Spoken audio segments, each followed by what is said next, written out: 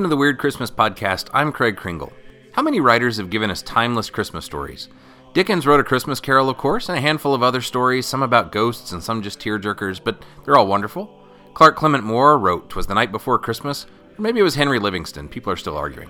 O. Henry gave us The Gift of the Magi, Christina Rossetti has In the Bleak Midwinter, Dr. Seuss has The Grinch, Dostoevsky, Hans Christian Andersen, L. Frank Baum, Louisa May Alcott, and the list goes on. But one master of Christmas poetry has been neglected, and it's time to set that right. It's a shame that masterpieces like his don't get recited every year. Here's one simply called Christmas. The cottage hearth beams warm and bright, the candles gaily glow.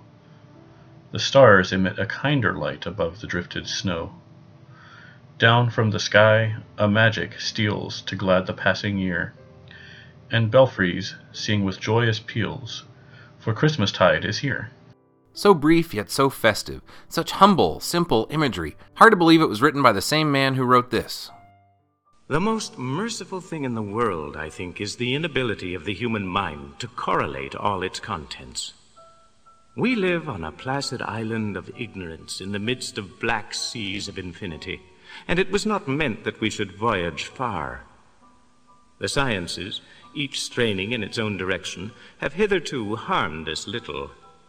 But someday the piecing together of dissociated knowledge will open up such terrifying vistas of reality and of our frightful position therein, that we shall either go mad from the revelation or flee from the deadly light into the peace and safety of a new dark age. Yep, that's H.P. Lovecraft, the man who gave us Cthulhu. The man second only to Poe in the literary history of American horror, and the man who spawned countless bad squid and tentacle memes. But he actually wrote a lot of Christmas poetry. A lot.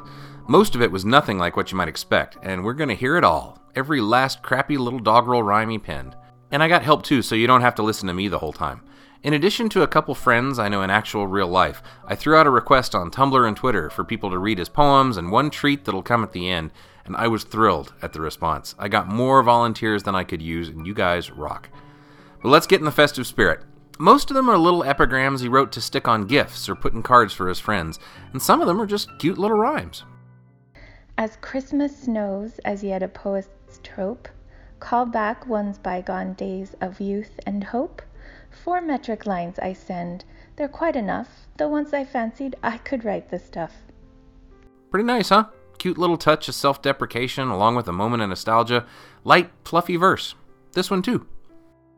As when a pigeon loosed in realms remote takes instant wing and seeks his native cote, so speed my blessings from a barbarous clime to thee and Providence at Christmas time. That one's very Hallmark cardish. A bird sending you holiday greetings. Fine.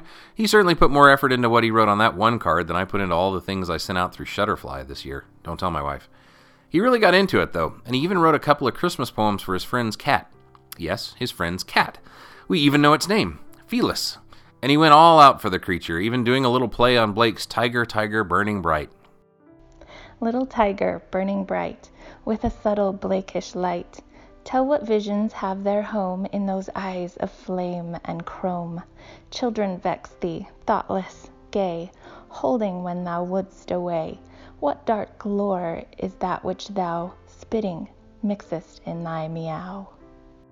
Someone even dug up a picture of him with his cat, and again, it's not even his cat.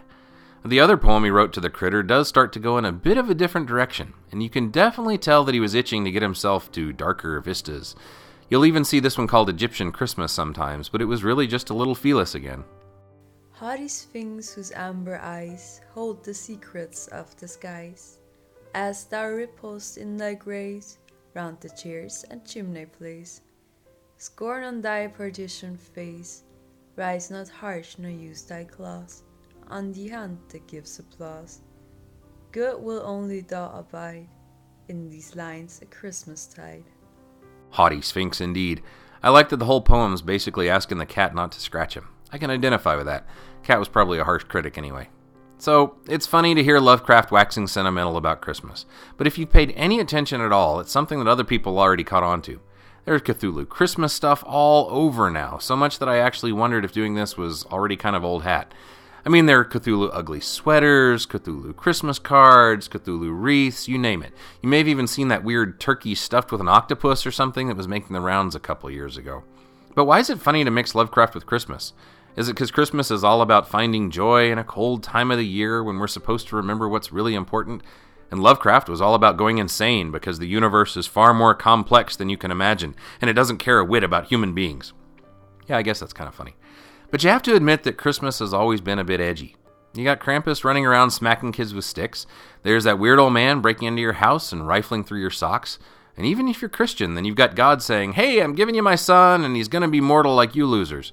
Then he's born into unsanitary squalor and poverty and circumstances that aren't exactly ripe for his, I guess, stepdad to hang around and keep the family unit whole. You know, Christmas already has its fair share of madness. Maybe that's why I don't think Lovecraft and Christmas are really all that strange a combination. He didn't either. He even set some of his first forays into the larger Cthulhu mythos at Christmas, or Yuletide is the word he prefers. Like this nice little ballad called Festival. All it needs are some jingle bells. There is snow on the ground, and the valleys are cold, and a midnight profound blackly squats o'er the wold. But a light on the hilltops, half seen, hints of feastings unhallowed and old. There is death in the clouds, there is fear in the night, for the dead in their shrouds hail the sun's turning flight, and chant wild in the woods as they dance round a Yule altar, fungus and white. To no gale of earth's kind sways the forest of oak, where the sick boughs, entwined by mad mistletoes, choke. For these powers are the powers of the dark, from the graves of the lost druid folk. And mayst thou to such deeds be an abbot and priest, singing cannibal greeds at each devil-wrought feast, and to all the incredulous world showing dimly the sign of the beast. That's like Christmas dinner in the Upside Down. I love that midnight is squatting on the ground. The dead are cheering for the sun running away while they dance around their Yule altar, fungus and white. You got mad mistletoe and cannibal greed, and the thing ends with him telling you, the reader, that you need to come be a priest or abbot at this festival like it's your destiny. You belong in this insanity. Merry Christmas. Pretty hardcore. We need a palate cleanser. Once more the ancient feast returns, and the bright hearth domestic burns, with Yuletide's added blaze. So too may all your joys increase midst floods of memory, love, and peace, and dreams of halcyon days. Yeah, I don't know, Howard. I'm still itchy from those cannibal ghouls at the office Christmas party you threw. I get the feeling that when you talk about Christmas dinner, you aren't thinking turkey and dressing. I mean, here's one last poem about Santa, and it sounds nice and sweet, but when you really think about it, you can tell that Lovecraft saw Nick in a pretty scary way. May good Saint Nick, like as a bird of night, bring thee rich blessings in his annual flight. Long by thy chimney rest his ponderous pack, and leave with lessened weight upon his back. So yeah, it's hoping that Santa leaves you a present, but look how he says it. He's like a bird of night. Some nocturnal hunting creature, an owl maybe, or a raven, I don't know. Either way, this is no innocent songbird, but Santa is a hidden creature who avoids the light. Nice. Then he's going to rest his ponderous pack, this huge burden he has to bear while flying over creation. He's going to rest it by your chimney for a long, long time. Santa's just going to kind of loiter at your place for a while, I guess. But sleep well. And when he finally leaves, that ponderous pack is lighter because he left you a present. But seriously, that's like saying that Santa's gifts are his burden, like a punishment or something, very Jacob Marley-ish. Like this isn't an errand he wants to run at all.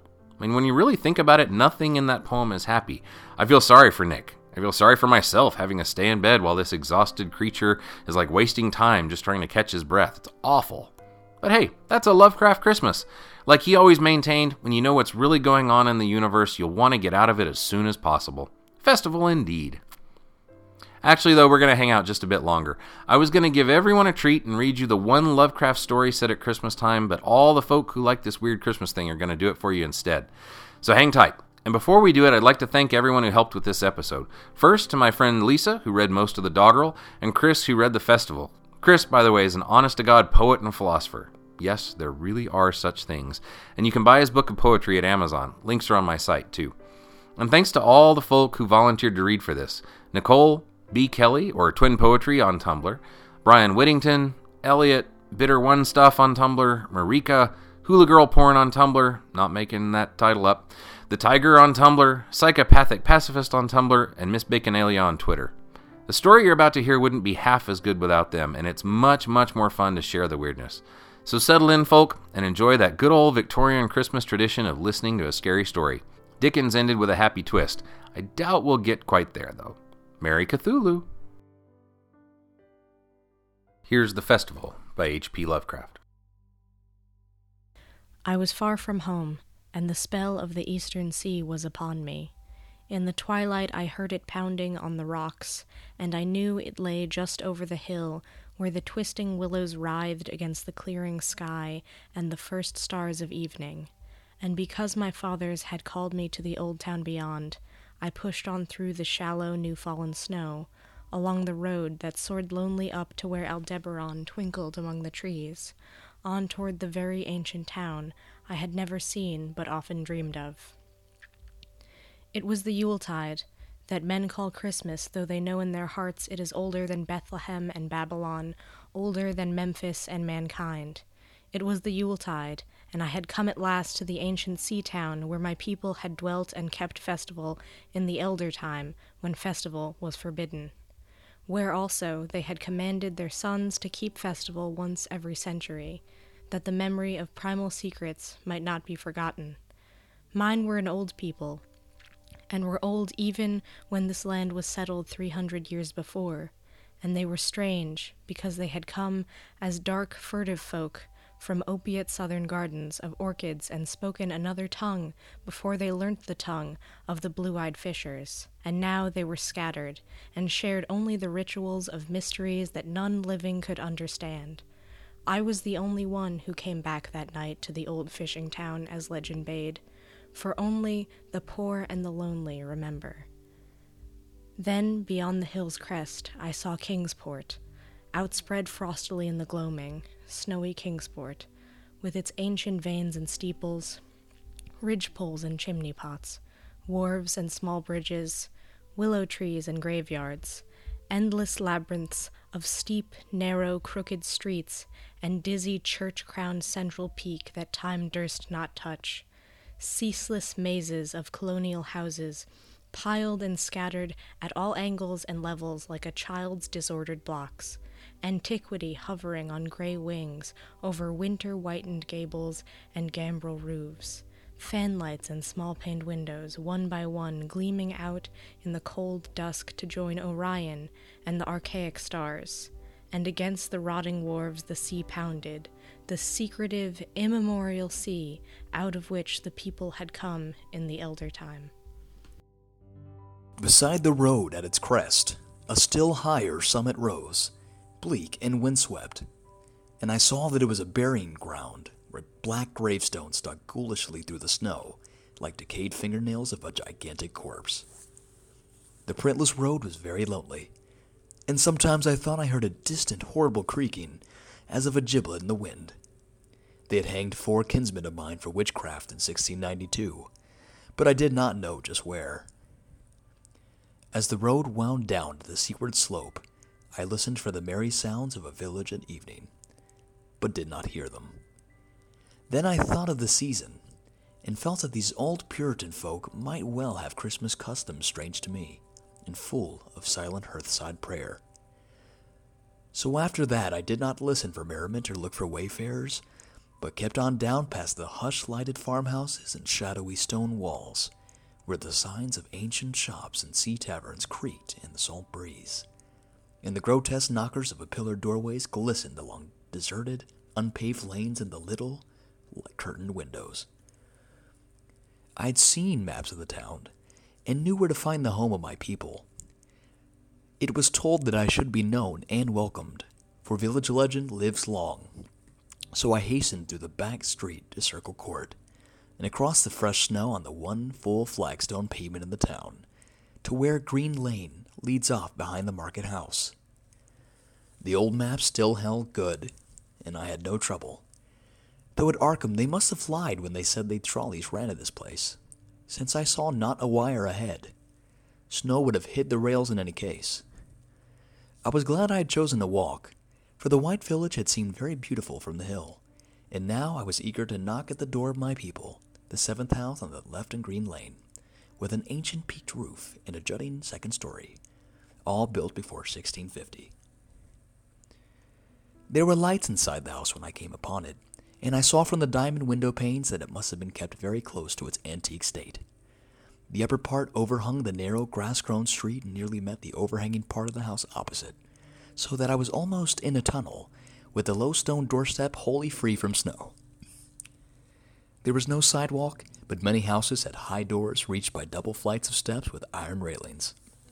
It was an odd scene, and because I was strange to New England, I had never known it like before. Though it pleased me, I would have relished it better if there had been footprints in the snow, and people in the streets, and a few windows without drawn curtains. When I sounded the archaic iron knocker, I was half afraid. Some fear had been gathering in me, perhaps because of the strangeness of my heritage, and the bleakness of the evening, and the queerness of the silence in that aged town of curious customs. And when my knock was answered, I was fully afraid, because I had not heard any footsteps before the door creaked open. But I was not afraid long, for the gowned, slippered old man in the doorway had a bland face that reassured me, and though he made signs that he was dumb, he wrote a quaint and ancient welcome with the stylus and wax tablet he carried. He beckoned me into a low, candle-lit room with massive exposed rafters and a dark, stiff, sparse furniture of the 17th century. The past was vivid there, for not an attribute was missing. There was a cavernous fireplace, and a spinning wheel at which a bent old woman in loose wrapper and deep poke bonnet sat, back toward me, silently spinning despite the festive season. An indefinite dampness seemed upon the place, and I marveled that no fire should be blazing. The high-backed settle faced the row of curtained windows at the left, and seemed to be occupied, though I was not sure. I did not like everything about what I saw, and felt again the fear I had had. The fear grew stronger from what had before lessened it, and the more I looked at the old man's bland face, the more its very blandness terrified me. The eyes never moved, and the skin was too like wax. Finally, I was sure it was not a face at all, but a fiendishly cunning mask. But the flabby hands, curiously gloved, wrote genially on the tablet, and told me I must wait a while before I could be led to the place of festival. Pointing to a chair, table, and pile of books, the old man now left the room, and when I sat down to read, I saw that the books were hoary and moldy, and that they included old Morrister's Wild Marvels of Science, and the terrible Seducimus Triumphatus of Joseph Glanville, published in 1681, the shocking Demonolatreia of Regimus, published in 1595 at Lyons, and worst of all, the unmentionable Necromicon of the mad Arab Abdul al-Hirazed, in Olaus Vermius's forbidden Latin translation, a book which I had never seen, but of which I had heard monstrous things whispered. No one spoke to me, but I could hear the creaking of the signs in the wind outside, and the whir of the wheel as the bonneted old woman continued her silent spinning. I thought the room and the books and the people very morbid and disquieting, but because an old tradition of my father's had summoned me to strange feastings, I resolved to expect queer things. So I tried to read, and soon became tremblingly absorbed by something I found in that accursed Necronomicon, a thought and a legend too hideous for sanity or consciousness. But I disliked it when I fancied I'd heard the closing of one of the windows that the settle faced, as if it had been stealthily opened. It seemed to follow a whirring that was not of the old woman's spinning wheel. This was not much, though, for the old woman was spinning very hard, and the aged clock had been striking. After that, I lost the feeling that there were persons on the settle, and was reading intently and shudderingly when the old man came back booted and dressed in a loose antique costume, and sat down on that very bench, so that I could not see him.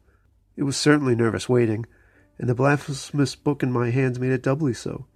When 11 struck, however, the old man stood up, glided to a massive carved chest in the corner, and got 2 hooded cloaks, one of which he donned, and the other of which he draped round the old woman, who was ceasing her monotonous spinning.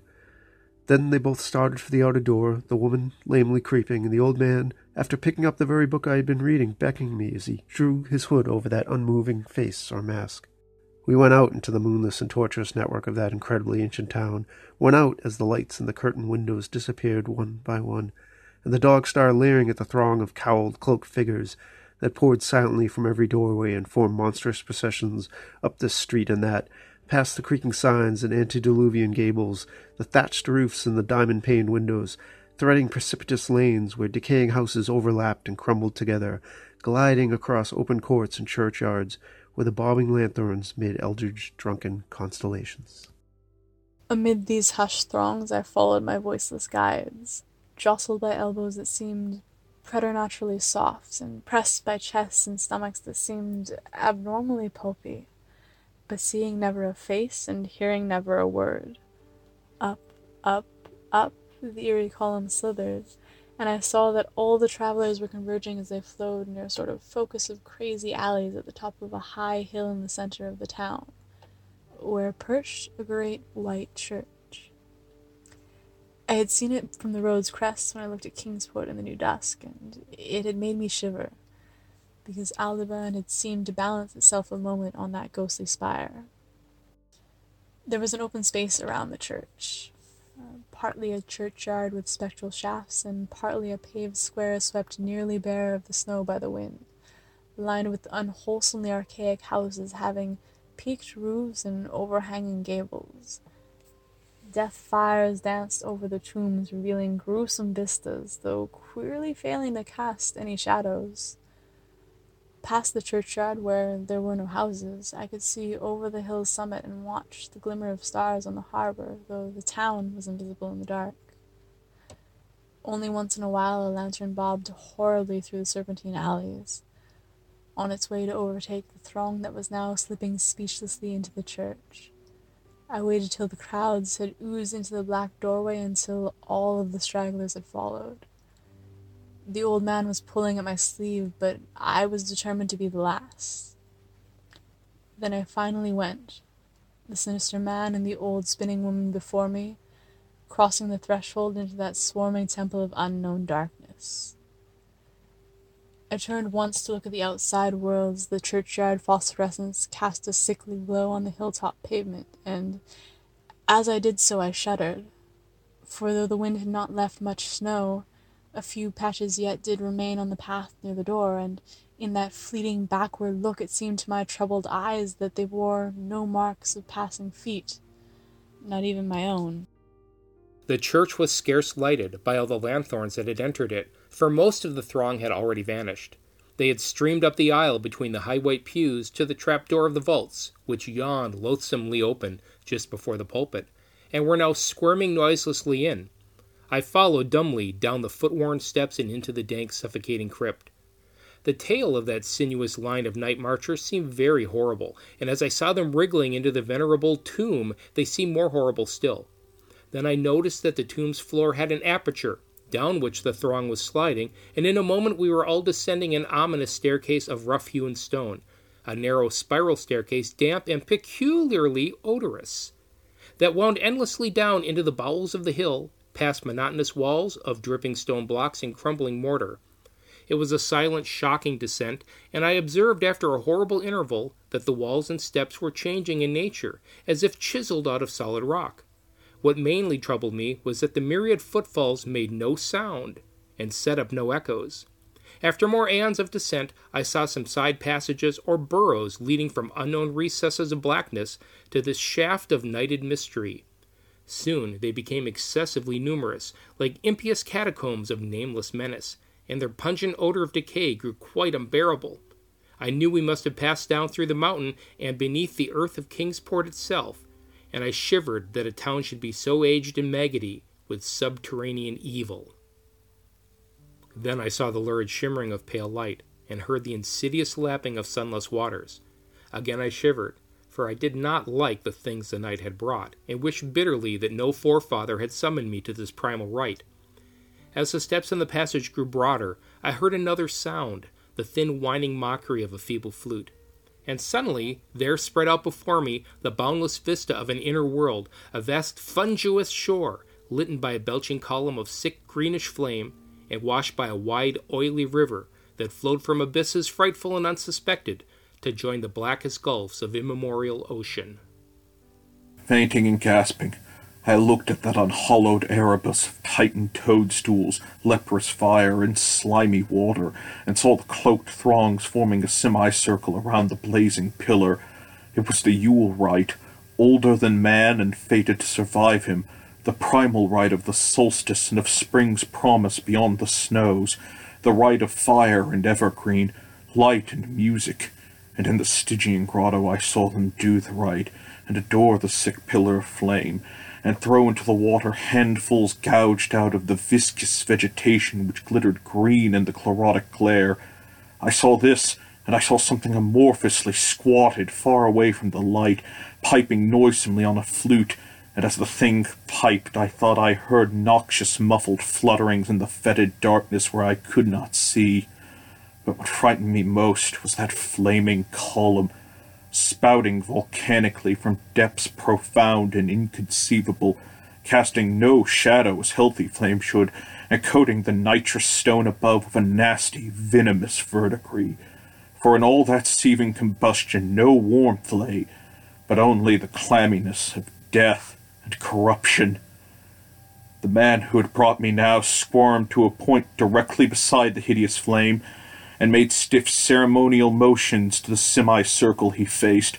At certain stages of the ritual they did groveling obeisance, especially when he held above his head that abhorrent Necronomicon he had taken with him, and I shared all the obeisances, because I had been summoned to this festival by the writings of my forefathers. Then the old man made a signal to the half-seen flute player in the darkness, which played thereupon changed its feeble drone to a scarce louder drone in another key, precipitating as it did so a horror unthinkable and unexpected.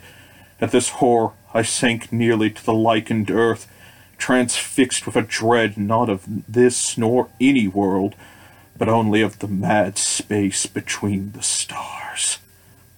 Out of the unimaginable blackness beyond the gangrenous glare of that cold flame, out of the Tartarian leagues through which that oily river rolled, uncanny, unheard, and unsuspected, there flopped rhythmically a horde of tame, trained, hybrid things that no sound eye could ever wholly grasp, or sound brain ever wholly remember. They were not altogether crows, nor moles, nor buzzards, nor ants, nor vampire bats, nor decomposed human beings, but something I cannot and must not recall. They flopped limply along, half with their webbed feet and half with their membranous wings, and as they reached the throng of celebrants, the cowled figure seized and mounted them, and rode off one by one along the reaches of that unlighted river into pits and galleries of panic where poison springs feed frightful and undiscoverable cataracts. The old spinning women had gone with the throng, and the old man remained only because I had refused when he motioned me to seize an animal and ride like the rest. I saw when I staggered to my feet that the amorphous flute player had rolled out of sight, but that two of the beasts were patiently standing by.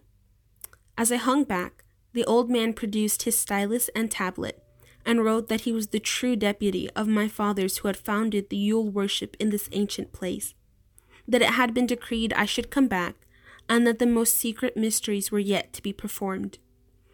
He wrote this in a very ancient hand, and when I still hesitated, he pulled from his loose robe a seal ring and a watch, both with my family arms, to prove that he was what he said. But it was a hideous proof, because I knew from old papers that that watch had been buried with my great-great-great-great-grandfather in 1698. Presently the old man drew back his hood and pointed to the family resemblance in his face, but I only shuddered, because I was sure that the face was merely a devilish waxen mask. The flopping animals were now scratching restlessly at the lichens, and I saw that the old man was nearly as restless himself. When one of the things began to waddle and edge away, he turned quickly to stop it, so that the suddenness of his motion dislodged the waxen mask from what should have been his head.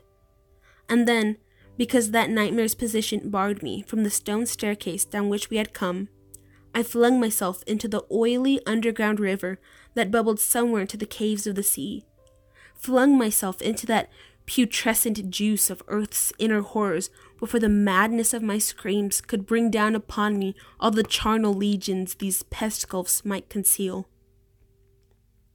At the hospital, They told me I had been found half frozen in Kingsport Harbor at dawn, clinging to the drifting spar that accident sent to save me.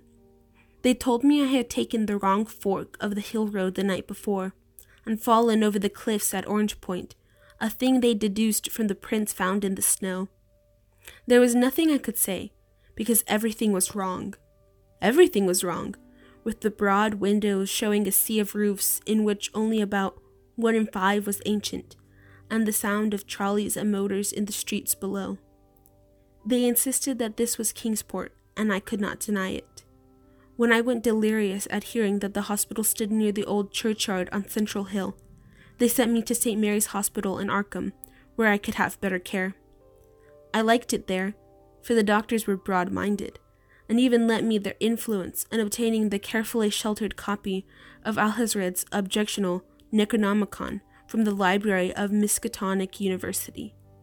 They said something about a psychosis, and agreed I had better get any harassing obsessions off my mind.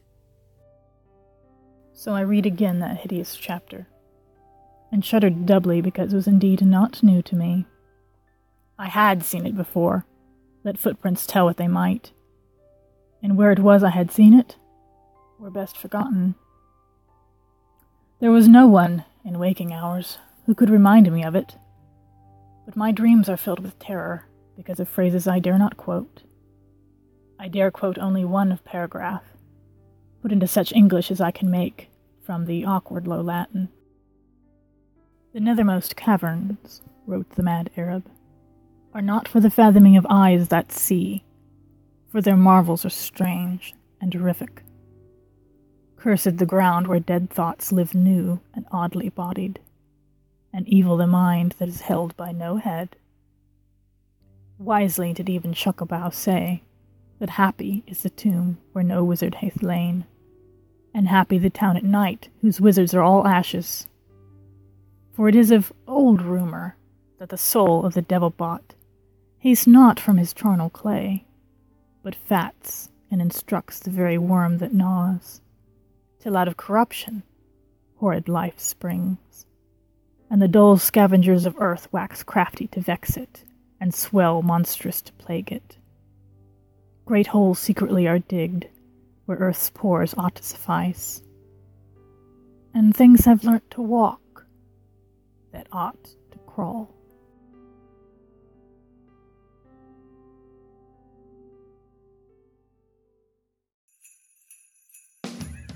If you enjoyed this podcast, please consider leaving a review on iTunes or wherever you get your podcasts. You can also email me at weirdxmas@gmail.com with ideas for shows or comments, and follow me on Twitter, Tumblr, Facebook, and Instagram. Just look up Weird Christmas.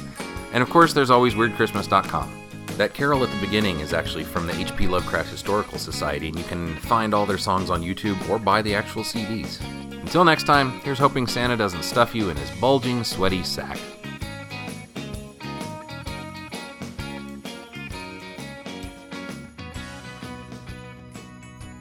Crap, I didn't put the St. John one in there. Boring anyway. Christmas greetings to Reinhard Kleiner. St. John, whose art sublimely shines in liquid odes and melting lines, let Theobald his regard express in verse of lesser loveliness, as now in regal state appear the festive hours of Yuletide cheer. My strongest wish is that you may feel every blessing of the day.